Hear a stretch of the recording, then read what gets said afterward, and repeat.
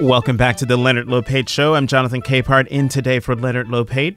President Trump told reporters yesterday morning that he supports legislation that would protect young undocumented immigrants, or dreamers, from deportation and would deliver a, quote, massive increase in border security. This follows the Attorney General Jeff Sessions' announcement last week that the president would be ending Obama-era Deferred Action for Childhood Arrivals, or DACA program, that protects undocumented immigrants who came to the country as minors. With the news about DACA constantly changing and the status of nearly 800,000 dreamers in limbo, we thought it would be a good time to talk about DACA. Joining us for today's Please Explain is Hasan Shafiqullah, attorney in charge of the Immigration Law Unit at the Legal Aid Society, and Pamela Resendiz, an undocumented immigrant from Mexico City and a community organizer who advocates for workers and immigrants' rights in Colorado and is currently the deputy director for United for a New Economy. And I'm pleased to welcome them both to the show. Welcome. Thank you.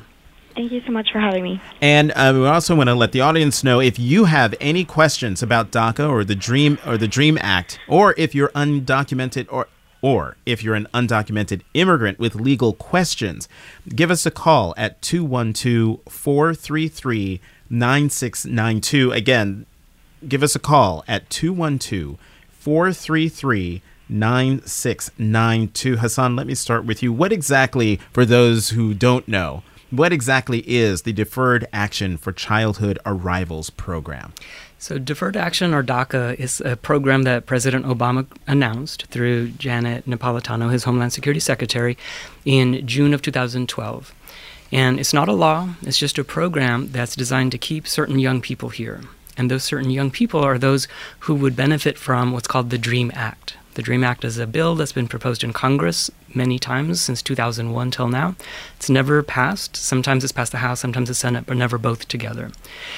And the DREAM Act and DACA are designed to help young people who came to the U.S. before turning 16 years of age and have been here for a period of time and don't have certain criminal convictions and are trying to complete high school and go on to college. These are recognized as young people who were brought here by their parents. Typically, they're not, people who were trying to break the law and are trying to really go on and realize the American dream. So President Obama, in 2012, said, let's do something to protect these young people until Congress passes the DREAM Act itself, which is one of the things that Congress is talking about again now. Mm-hmm. So DACA is a program that you can apply for. It's now $495 each time for every 2 years, and it gives you very limited benefits, but they're important benefits. You get protection from deportation for 2 years at a time, and you can get a work permit and a Social Security number for everybody. In certain states, you can get a driver's or non-driver's ID, and New York is one of those states. But that's sort of all it is. It doesn't lead to a green card. It doesn't lead to citizenship. I get to stay here. I get to work and hopefully continue going to school. I don't get to do federal financial aid. It doesn't allow me to do the FAFSA form. But even though it's limited in some ways, it's a game changer for so many young people who would otherwise be facing deportation. Right. One of the big things is that it allows them to, quote unquote, come out of the shadows, to no longer live in fear. One of the other things that people who apply for DACA, and correct me if I'm wrong, counselor, that people who apply, they have to give their names and addresses, a lot of information to the government. So this is a program built around trust. It's built around trust, and the deferred part of Deferred Action for Childhood Arrivals, what they're deferring is my deportation. They're saying, come out of the shadows, come register with the federal government, give us all your history, every address you've had since you first came into the country, and copy of your passport, everything, become known to us, and we will put off deporting you. Right, and President Obama made very clear this is a program that he could end at any time. Any president could end. It's just an act of what's called prosecutorial discretion, and now this administration is deciding to phase it out. Right, and let's talk about what this administration is doing. According to the U.S. Citizenship Services and Immigration website, the Department of Homeland Security will provide a limited 6-month window during which, quote, it will consider certain requests for DACA and applications for work authorization under specific parameters. What does this mean for Dreamers? So the announcement means all sorts of things. One thing is, even though it was clear that President Obama, in announcing it, could end it if he chose to, there's 4 lawsuits pending right now saying the way you, Trump administration, ended this is really problematic. One is it looks like it's discrimination against Mexicans and Latinos generally because of the comments that President Trump made both on the campaign trail and now, and certain Administrative Procedure Act violations and how they ended it. So even though it could have ended, the way they've ended it seems problematic. But I don't think that was actually the question that you asked me, but I just wanted to get that out. Well, no, that's good to get that out there. Are there any other essential deadlines or dates that people need to know about DACA right now? So before the announcement, it had been leaked that it would be about a 6-month sunset period, and so the March 5th deadline wasn't particularly surprising. What was surprising is that they gave less than 30 days to put in a renewal application. Right, so October 5th. But even that was very, very narrow. If my DACA is expiring, so my 2-year work permit has an expiration date. So if my expiration date is between September 5th of this year and March 5th of next year, so only for this group of people, I can renew my DACA if I do so by October 5th. And not just postmarked by, which is usually the standard that immigration uses. It has to be accepted by them, which we assume means been received and feed in and all that. That's so really the window is extremely narrow. It's extremely narrow for those few people who actually are expiring in that period.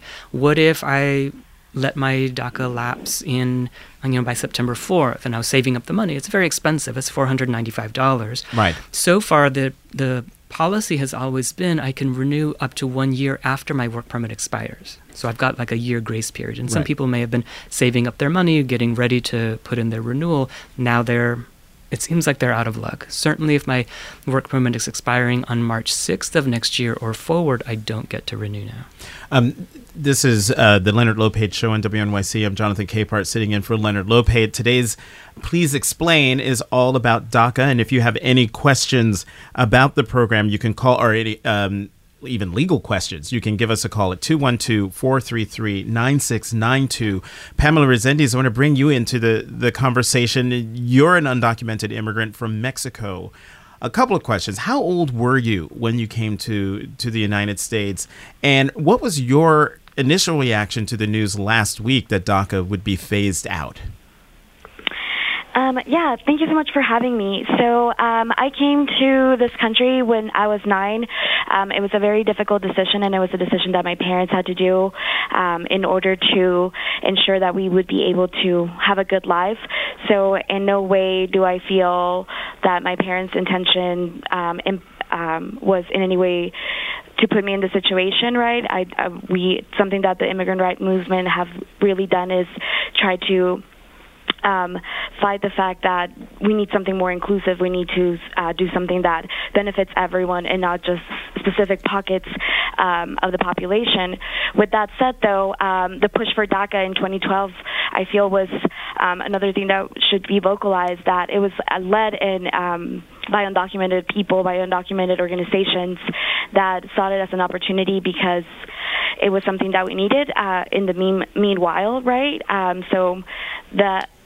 For me, the announcement last week was extremely heartbreaking because of the fact that it was something that the community had fought for, that the community had pushed the Obama administration to put into place, and it was a temporary solution for what is a broader issue that should include something more inclusive, and that also includes parents, not just students.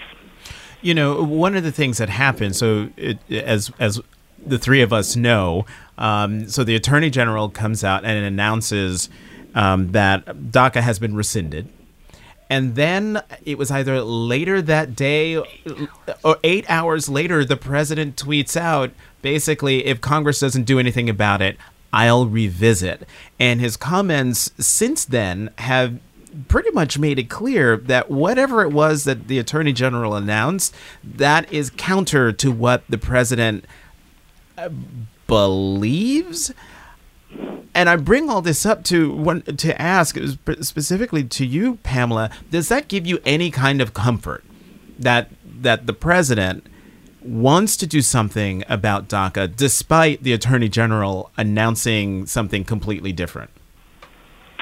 To me, what that basically raises is that this administration continues to use undocumented immigrants, specifically people within the DACA program, as pawns and continuing to create that narrative where it would put folks in a position to, throw parents and community under the bus and further militarize and terrorize the border, right? So I feel that it's really contradictory, right, that that the president is vocalizing these concerns, and yet he took away, terminated something, right, that was within constitutional perimeters to be in place to begin with.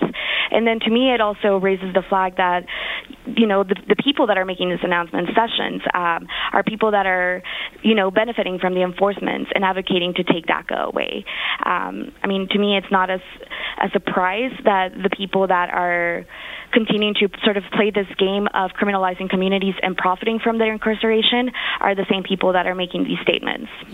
Pamela, this is not like the fear in all of this is not something that is abstract to you. Talk about what happened to you in March of 2010. Right. So I'm actually someone that has been in a detention center. I'm someone that, because of community organizing and the support that I had in my community, was able to, obtain deferred action even before deferred action for childhood arrivals was in place. So it definitely pointed to the fact that this program was in complete legality of allowing that prosecutorial discretion to happen and to happen to a broad blanket of population, which is why undocumented youth as well as immigrant and undocumented folks pushed for the expansion of DACA, which we also saw that be terminated in a sense of not even being implemented, but actually going to the final verdict of the Texas court where it wasn't even carried out. So I think it just continues to perpetuate the fact that people are profiting from having folks detained from people being in detention centers, and they're the people that are making this even more difficult for people to live without fear. And quickly, how old were you when you were detained again? I was 21 years old. 21. And you wanted to bring something up, Hasan, about prosecutorial discretion. So I agree exactly with what she said.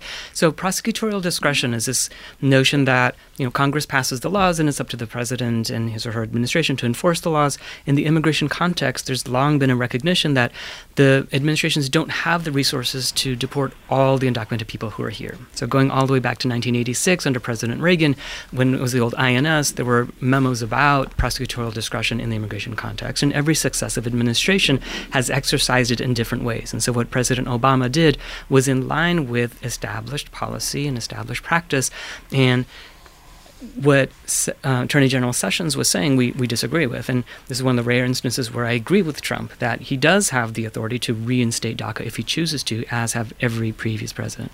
Again, if you have any questions about DACA and any of the things that the Trump administration has proposed, because there's like conflicting information coming out of the Trump administration, give us a call, 212-433-9692. Hasan, speaking of the Attorney General, when he announced the rescission of the DACA program, he called it, quote unquote, unconstitutional.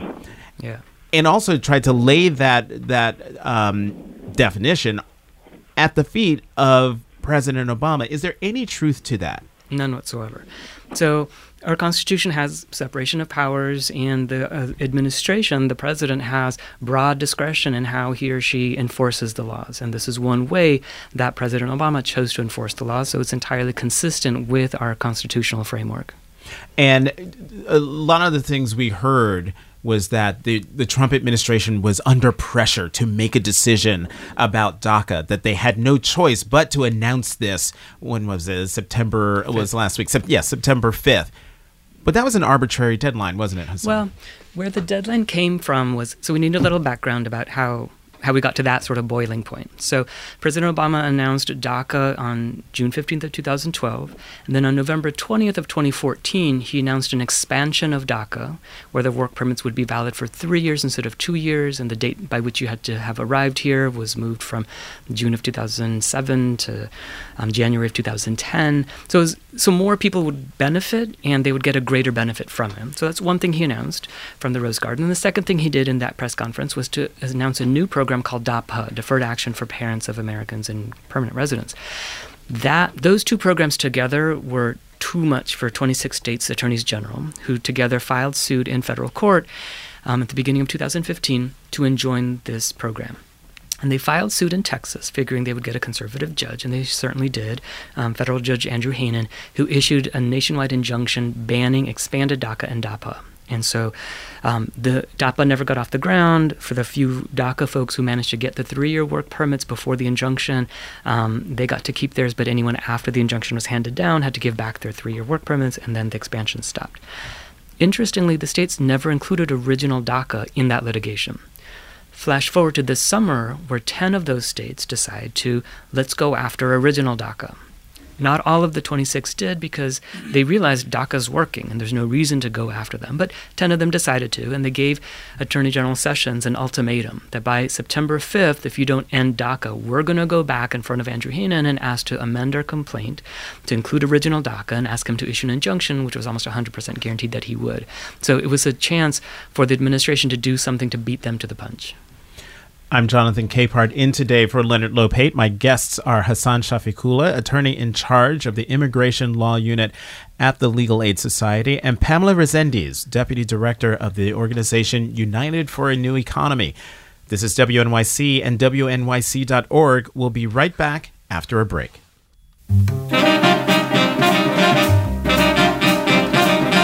This is the Leonard Lopate Show on WNYC. I'm Jonathan Capehart, in today for Leonard Lopate.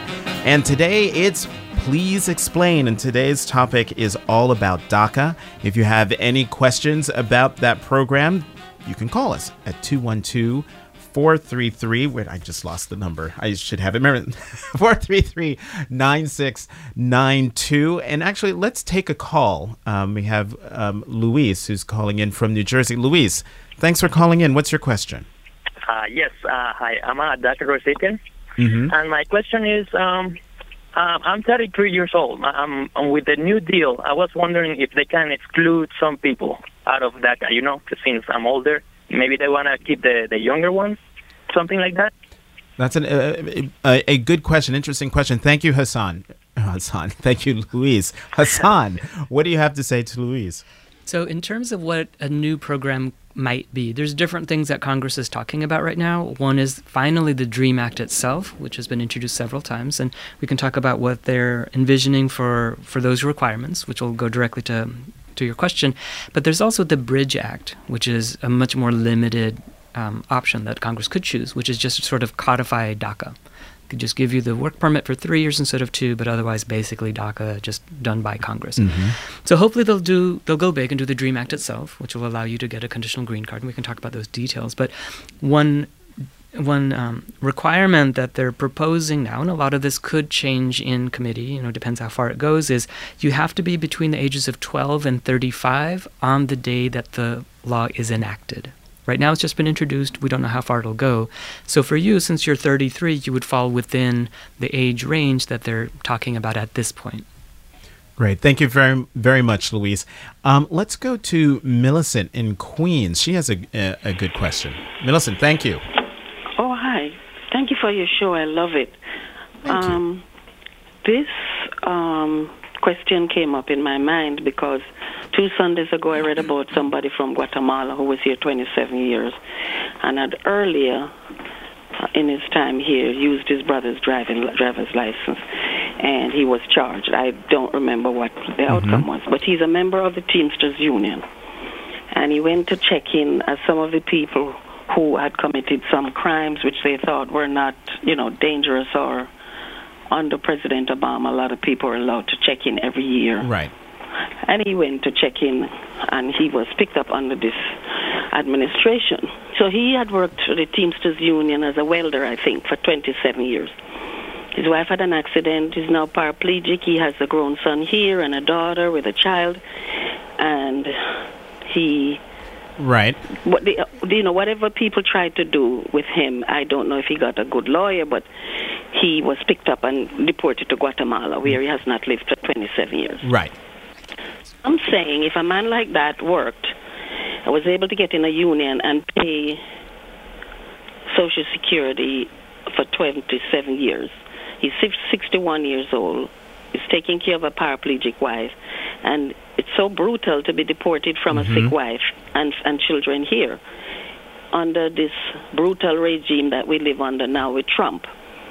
So I'm wondering if when he gets to the age of Social Security, will he be able to really have any claim? Millicent, that is actually a good question. I don't think that DACA applies here, but it is an interesting question. Hasan, I don't even know if you have an answer to that question. Will this person who was deported, who's paid money into Social Security, be able, once he becomes Social Security eligible, to get that money? So if you're out of status, which it sounds like he is, whatever status he has, they had ended it. If he was still living here, he would not be able to collect, even though he had worked his 40 quarters, presumably, and had earned the right to collect. There's rules around collecting Social Security when you're abroad. I believe that it's for a period of time that you get it, but I don't have those rules at my fingertips.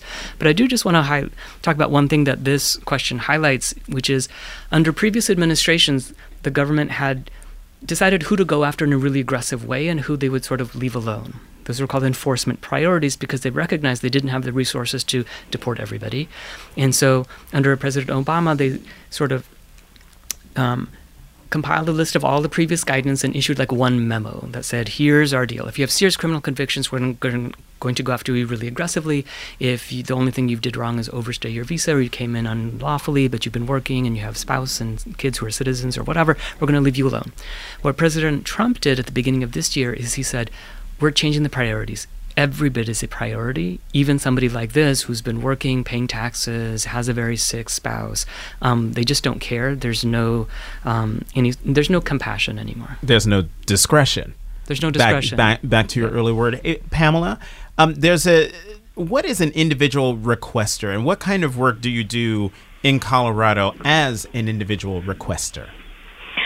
Right. So something that we also wanted to discuss is that under the National Organizations of Detention Watch Network and Mi Gente, we across the country filed over 24 Freedom of Information Act requests to try to get more information and details about the raids that were planned in Operation Mega, which was intended to be the largest operation to date, right? And we really wanted to flag for folks and to acknowledge that, we want to shed light on the way that this entity is acting without any kind of public pressure and accountability. So by being an individual requester, I, along with 4 other individuals in the Denver area and 2 local organizations, AFSC and Padres y Jóvenes, which is the American Friends Service organization, we filed for the Denver area and wanted to know more about what the collateral aspect was, also specifically for that operation, what their intention, what their plan of rollout was. And for me, it was very important to be an individual requester of this information.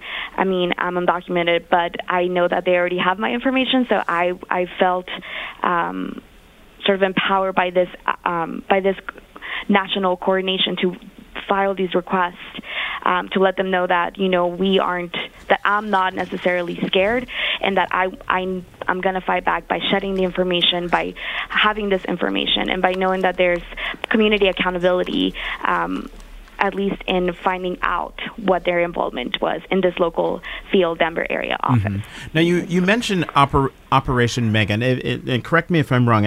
I do think you explained what that is. That was a big deportation effort by the administration. Did I hear you right?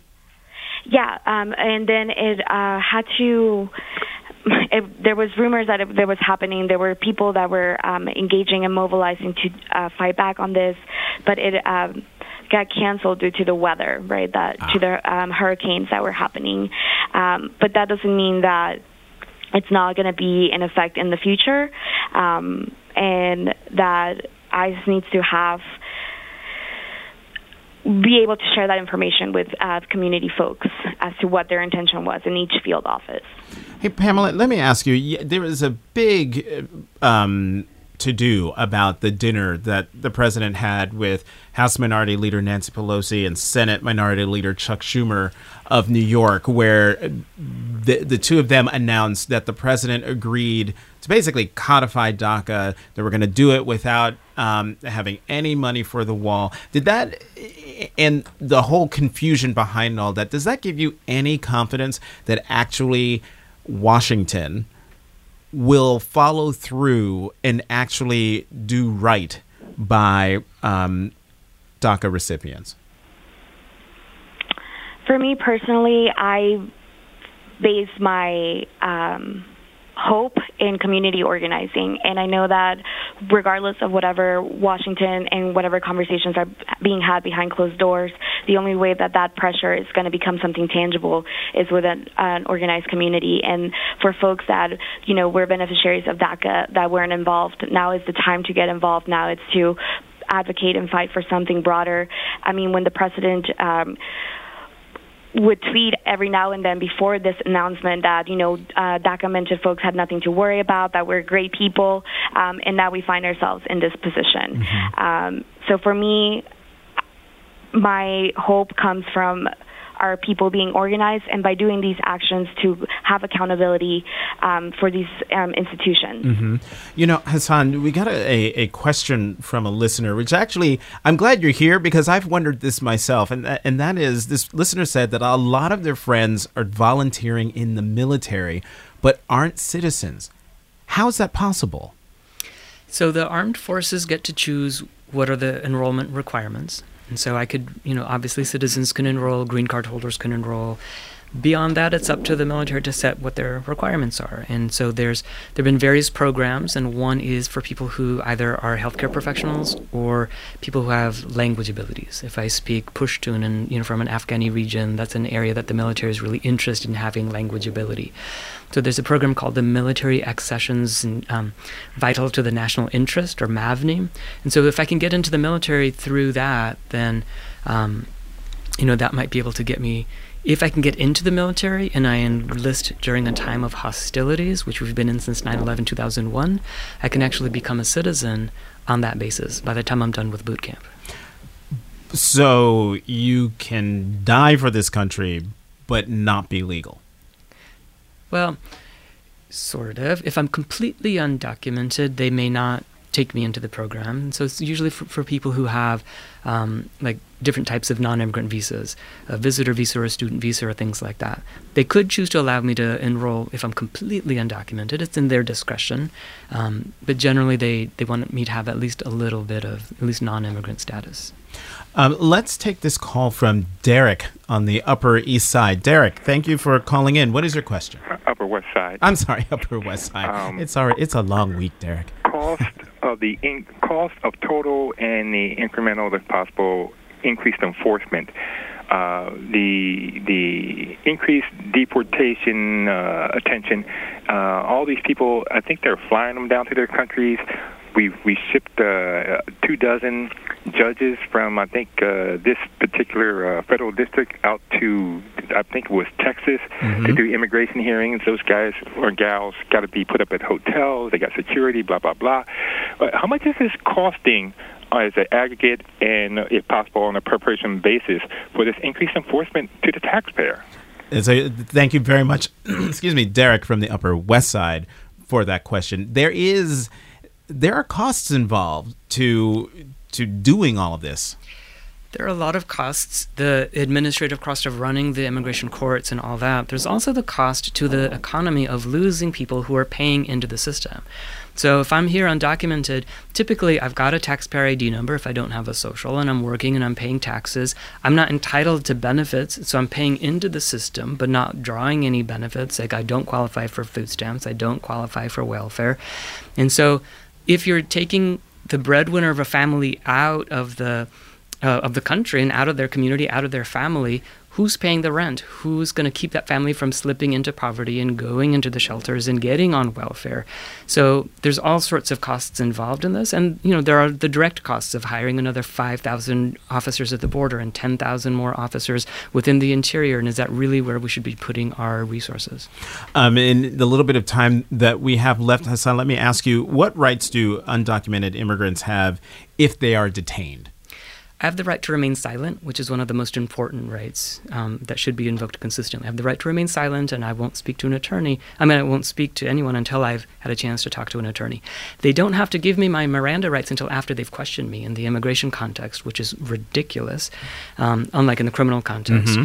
So I shouldn't admit where I'm from or anything about me, just my name, and I want to speak to an attorney. If they come to my door, if they have a warrant, I should see if it's signed by a judge. If it's a judicial warrant, I have to open the door and honor it. Usually it's just an administrative warrant that's signed by an ICE officer. I don't have to open the door. I don't have to answer any questions. Can they contact groups like the Legal Aid Society for assistance? Yes. They can contact us. Our website's legalaid.org, and they can find out our contact information on there. And are there any other organizations that folks can look to help, just in case, legal aid is otherwise occupied? So nationally, United We Dream is a great organization for DACA folks, and they have all sorts of resources on there. The ACLU has an immigration rights project. New York City has all sorts of providers here, Catholic Charities, Urban Justice Center, a bunch. And Pamela, let me end with you. What can people do who want to help the Dreamers and support DACA at this point? So I would have two answers to that, right? So to the folks that are directly impacted that have not been involved, now is the time to get involved. Now is the time to really become involved in your community and making sure that you are part of this movement of defense, right? So if you go to mijente.net, that would be the space that I would recommend for folks to become engaged to build this community. And for folks that are allies, I would say now is the time to really and continuously listen to the folks that are impacted, to support the leadership in the way that they're going to be engaging in this fight, and to donate fiscal resources to organizations like Mijente, to the folks that are doing this kind of work to sustain the legal process support for folks.